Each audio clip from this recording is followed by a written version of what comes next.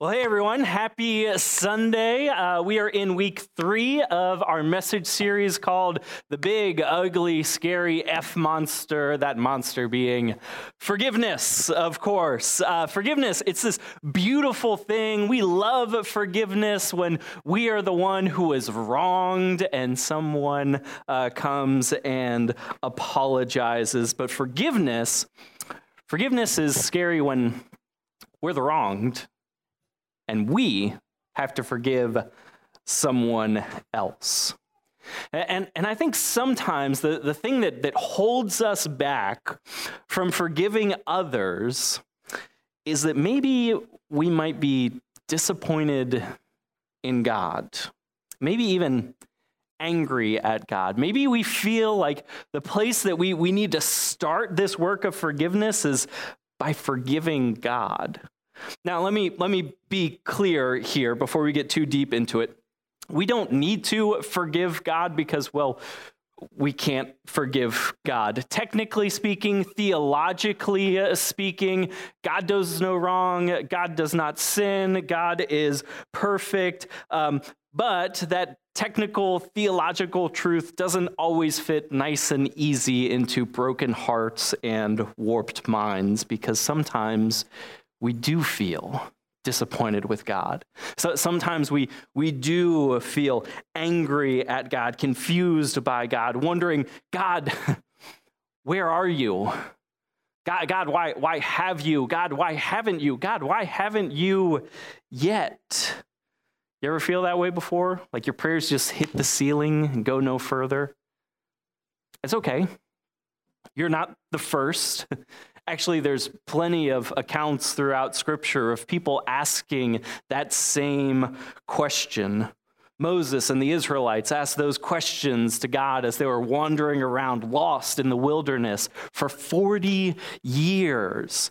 David wrote angry songs directed to God in the form of prayer. Gideon, when the Israelites were attacked and oppressed by their enemy, Gideon asked, "Is the Lord with us? And if so, why is all of this happening to us? We've heard stories of what God had done for other people. Why not us? Why not now?" Jesus cried out on the cross, my God, why have you forsaken me?" And so while we may not technically need to forgive God, maybe we need to be reconciled with God. What do you do when you feel like God has let you down?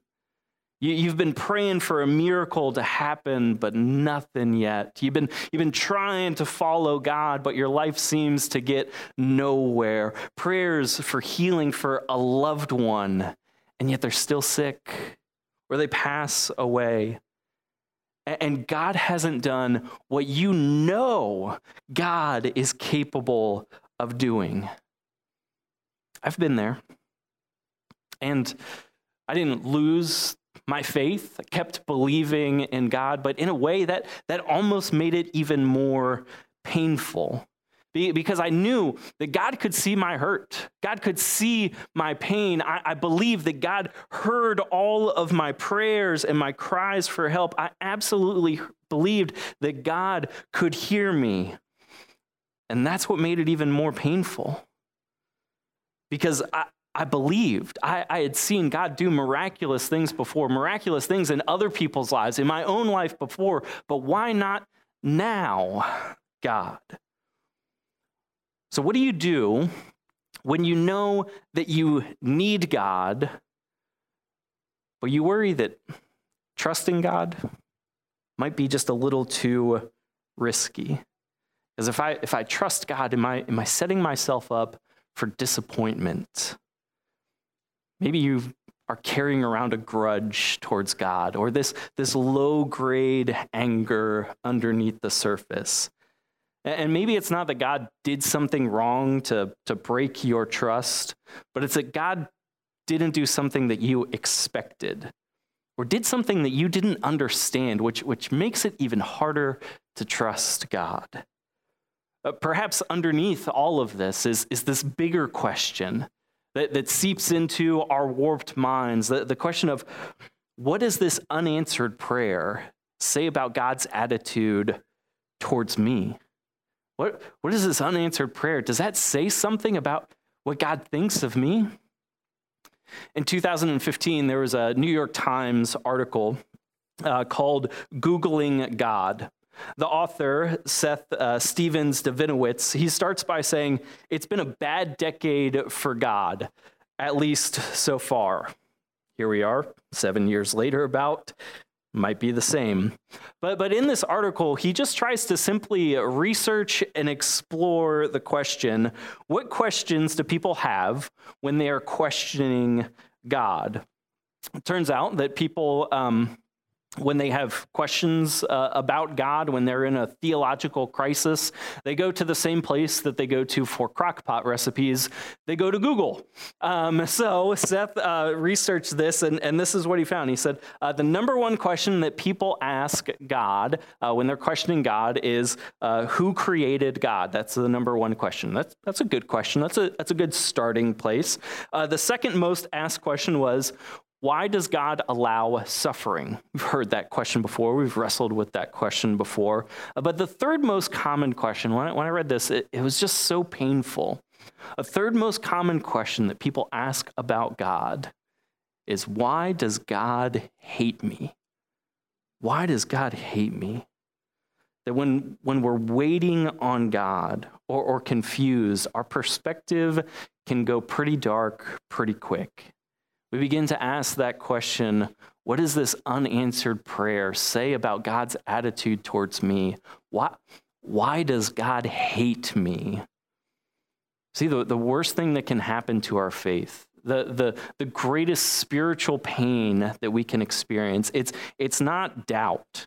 It's not wondering why or when, but the worst thing is thinking that God just no longer cares.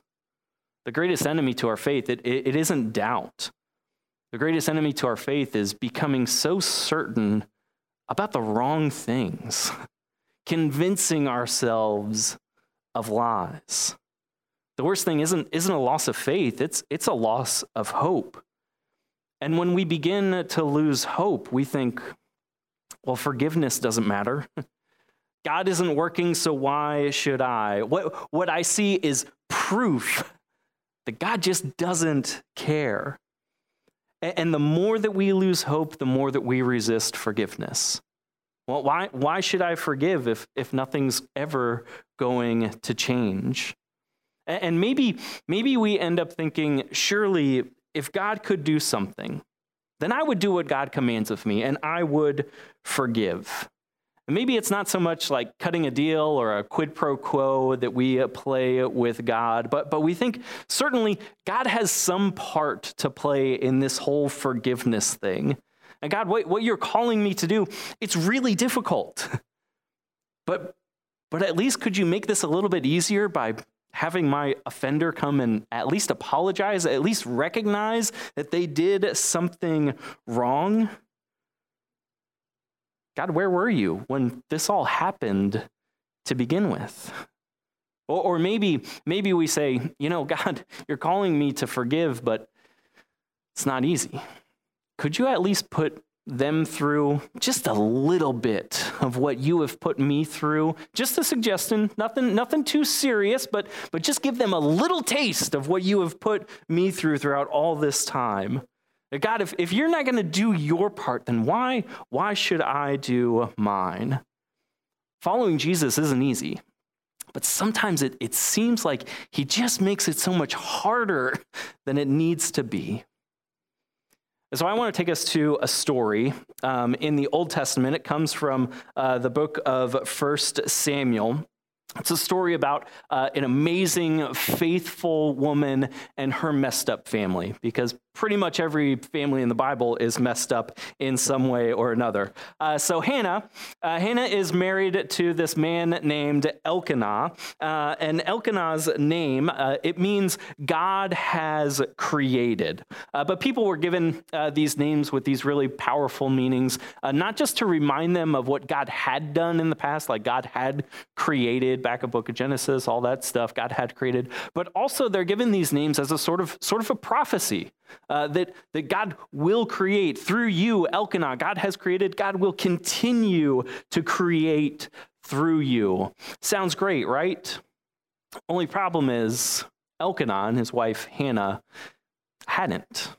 They weren't able to conceive and have any children. And Hannah's name, by the way, means favored or graced.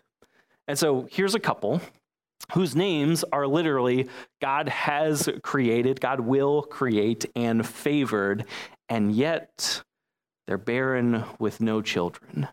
And so every time someone says, hey, Hannah, hey, Elkanah, it's like just salt in the wound.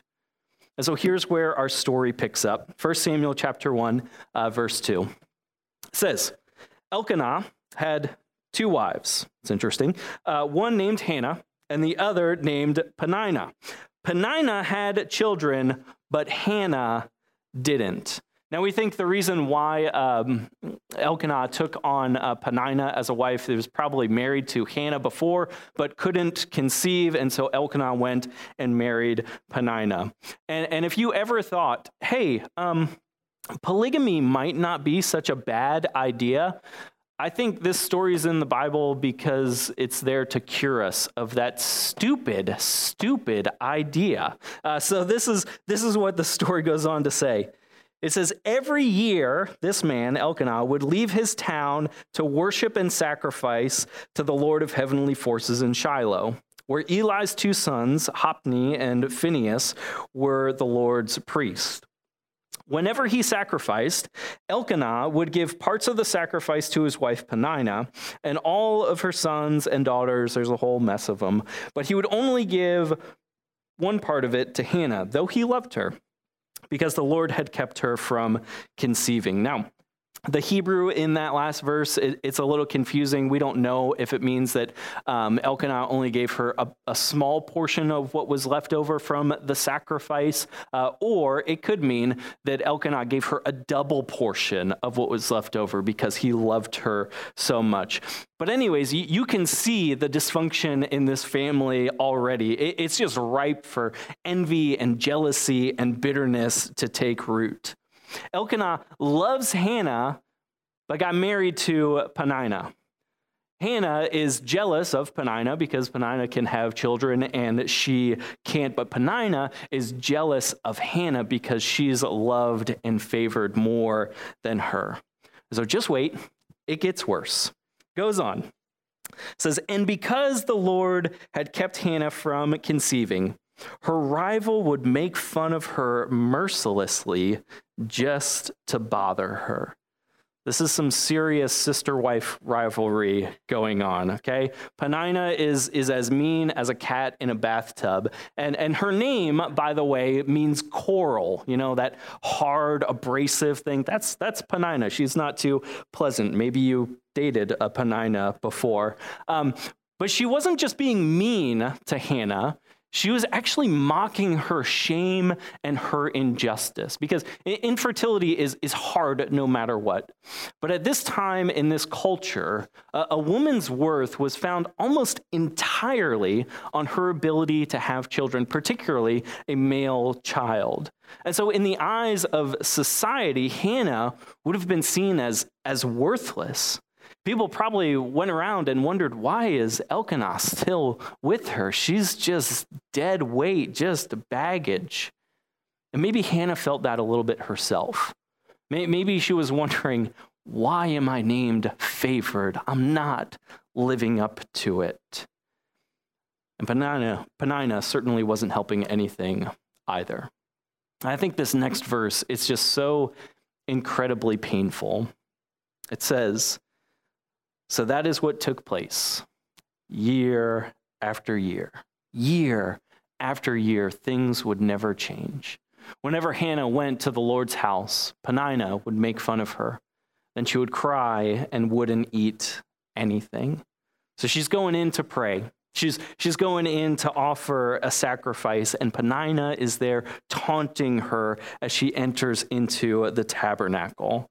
And I wonder if Hannah carried all of those comments with her as she came to the Lord. I wonder if they began to be formed as doubts and those warped questions in her mind. What does all of this unanswered prayer say about God's attitude towards me? I mean, just picture her inner dialogue here. God, I've been faithful. I mean, here I am. I've come to pray. I've come here to offer sacrifices year after year after year. I believe, God, I tithe. Where are you? Where are you? I've come here year after year.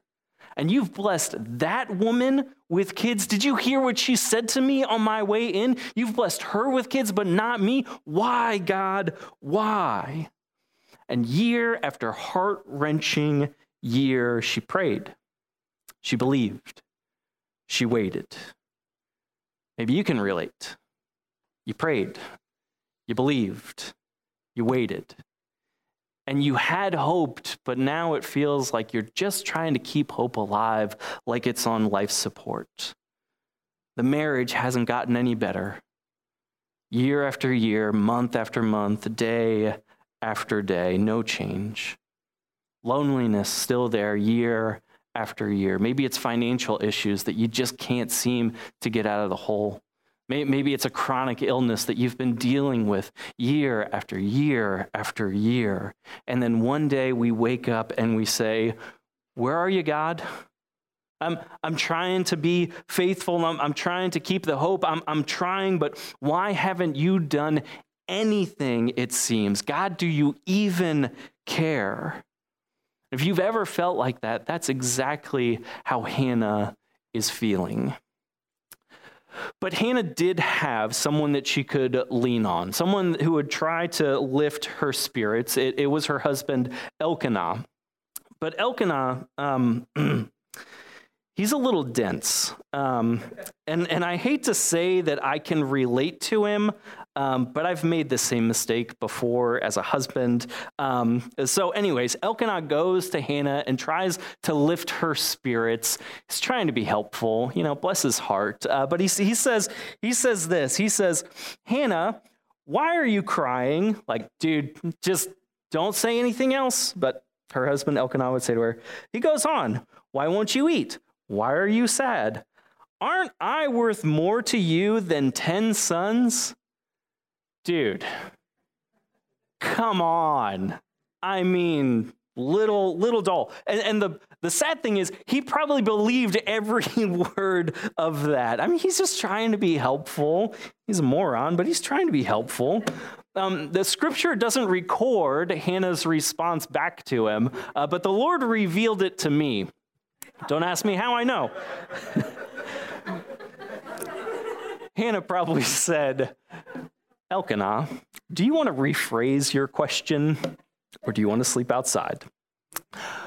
Poor Hannah. I mean, not only is she being tormented by Peninnah, day after day, and all those little rugrats, but she also has to put up with, obtuse Elkanah, he's a good guy. He's a good guy, but he's just a little dim. And she's just stuck here year after year.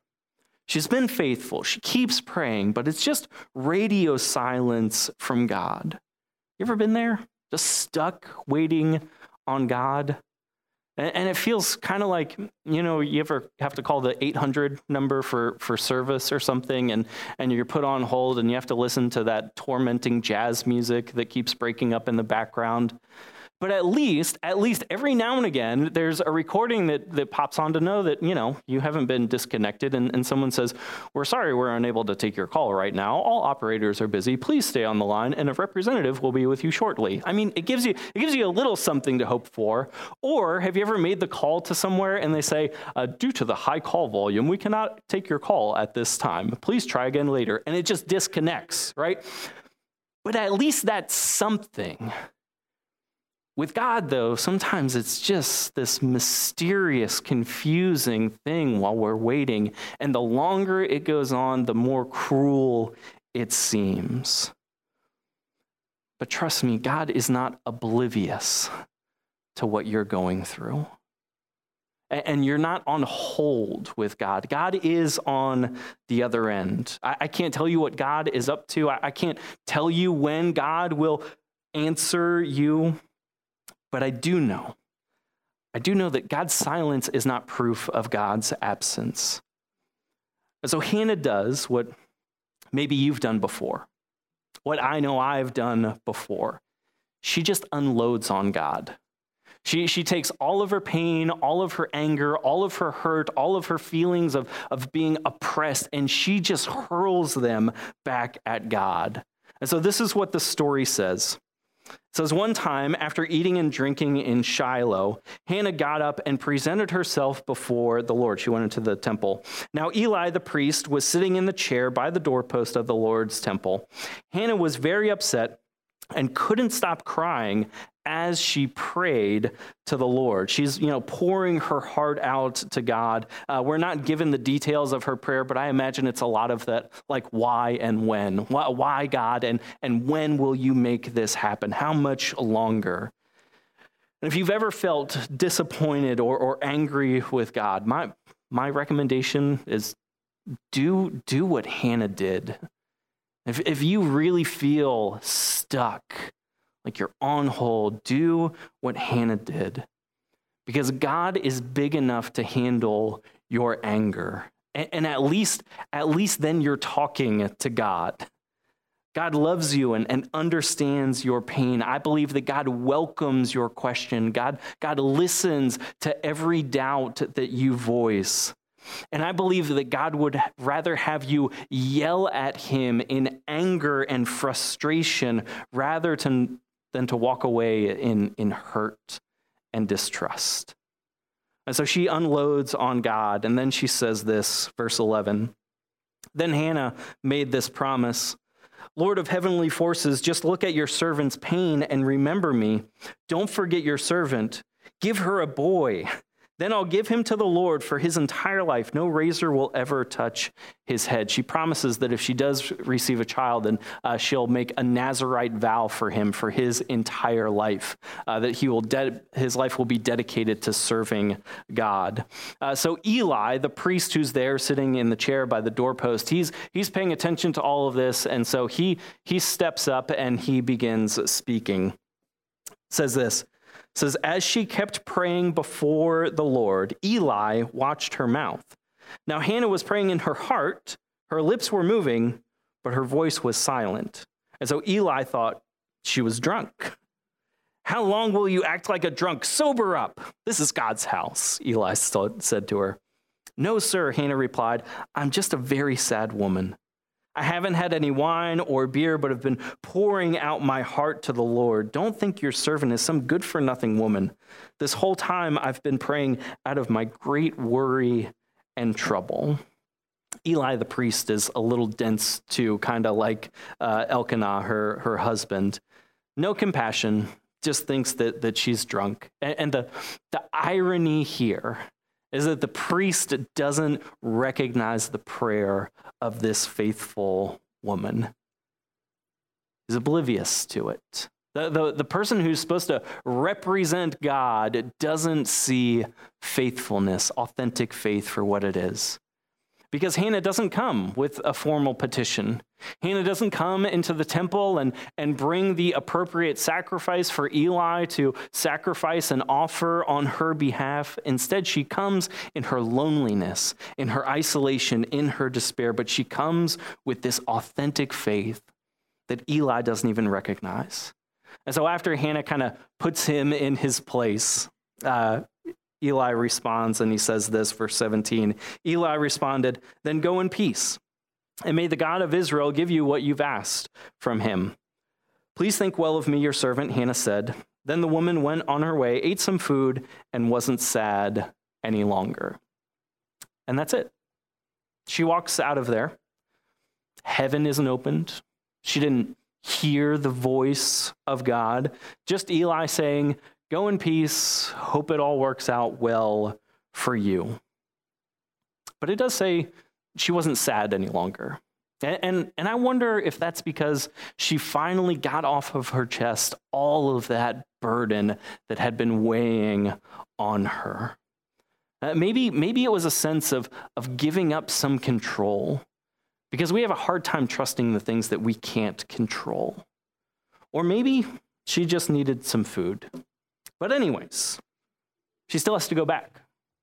She still has to go back to Peninnah and all of her regrets. She still has to go back to Elkanah, the guy who keeps putting his foot in his mouth. But she goes back. But this is what I think is probably one of the most powerful parts of this story. Verse 19 says this. It says they, the entire family, they got up early the next morning and worshiped the Lord. That Hannah still worshiped God. She still continues to hold on to God, trying to believe that God is still good, even though she sees nothing. But she knows that just because she doesn't see anything, that doesn't mean that God isn't doing anything. She went to worship God once again. I know that's been part of my story. I still have a little blue composition book that I wrote out prayers in the darkest season of my life, a season where I was wrestling with and resisting forgiving someone in my life. And most of those prayers are me just unloading on God. And if I were to show you this notebook and you were to read one of the prayers, you would say, "Really, Pastor? You wrote this?" Yeah, I did. I meant every word of it. God, this isn't fair. Use some more colorful language than that sometimes. God, why? God, I've dedicated my life to serving you, to following you, and this is what I have to be put through. This is how you're going to repay me. They weren't pretty prayers. My prayers still often aren't pretty prayers. But still during that season, I continued to worship. Maybe I wasn't shouting hallelujahs at the top of my voice, but I was there. I still continued to serve God and to serve my neighbor, even though I may have had this grudge in my heart. I hung on. I kept going back day after day worshiping God. I kept going back day after day serving God. It's like just as we sang earlier, even when I don't understand, I get to choose to love you, God. And so I still have that old blue composition notebook. Even though I've wanted to just throw it away or burn it so many times, I keep it to remind me of what God has gotten me through. I can see now on the other side of it what God has gotten me through. And I know now that season of my life, it wasn't a wasted season. See, a waiting season doesn't necessarily mean that it's a wasted season. When you feel like you're just waiting and what's the point of this, it doesn't mean that God isn't doing something. It doesn't mean that it is a wasted season of your life. Now, in Hannah's case, God heard Hannah's prayer. God answered Hannah's prayer, gave her a child named Samuel, which his name means God has heard. Samuel grows up and becomes a prophet who will then anoint King David, the line that Jesus came from. It's a great story. That may happen for you, but also that may not happen. And I can't tell you why or why not it'll happen, but I can promise that if it doesn't happen, if it doesn't work out the way that you want it to, that doesn't mean that God doesn't care. God is still good, even if you don't see it, even if you're still questioning and confused. God still hears you, even though you may not have the proof of being heard. I think of what the Apostle Paul says in 1 Corinthians 13, and I'll just wrap up with this. He says, now we see a reflection in a mirror, or we see through a glass dimly, darkly. Then, in the future, we will see face to face. Now I know partially, but then I will know completely in the same way that I have been completely known.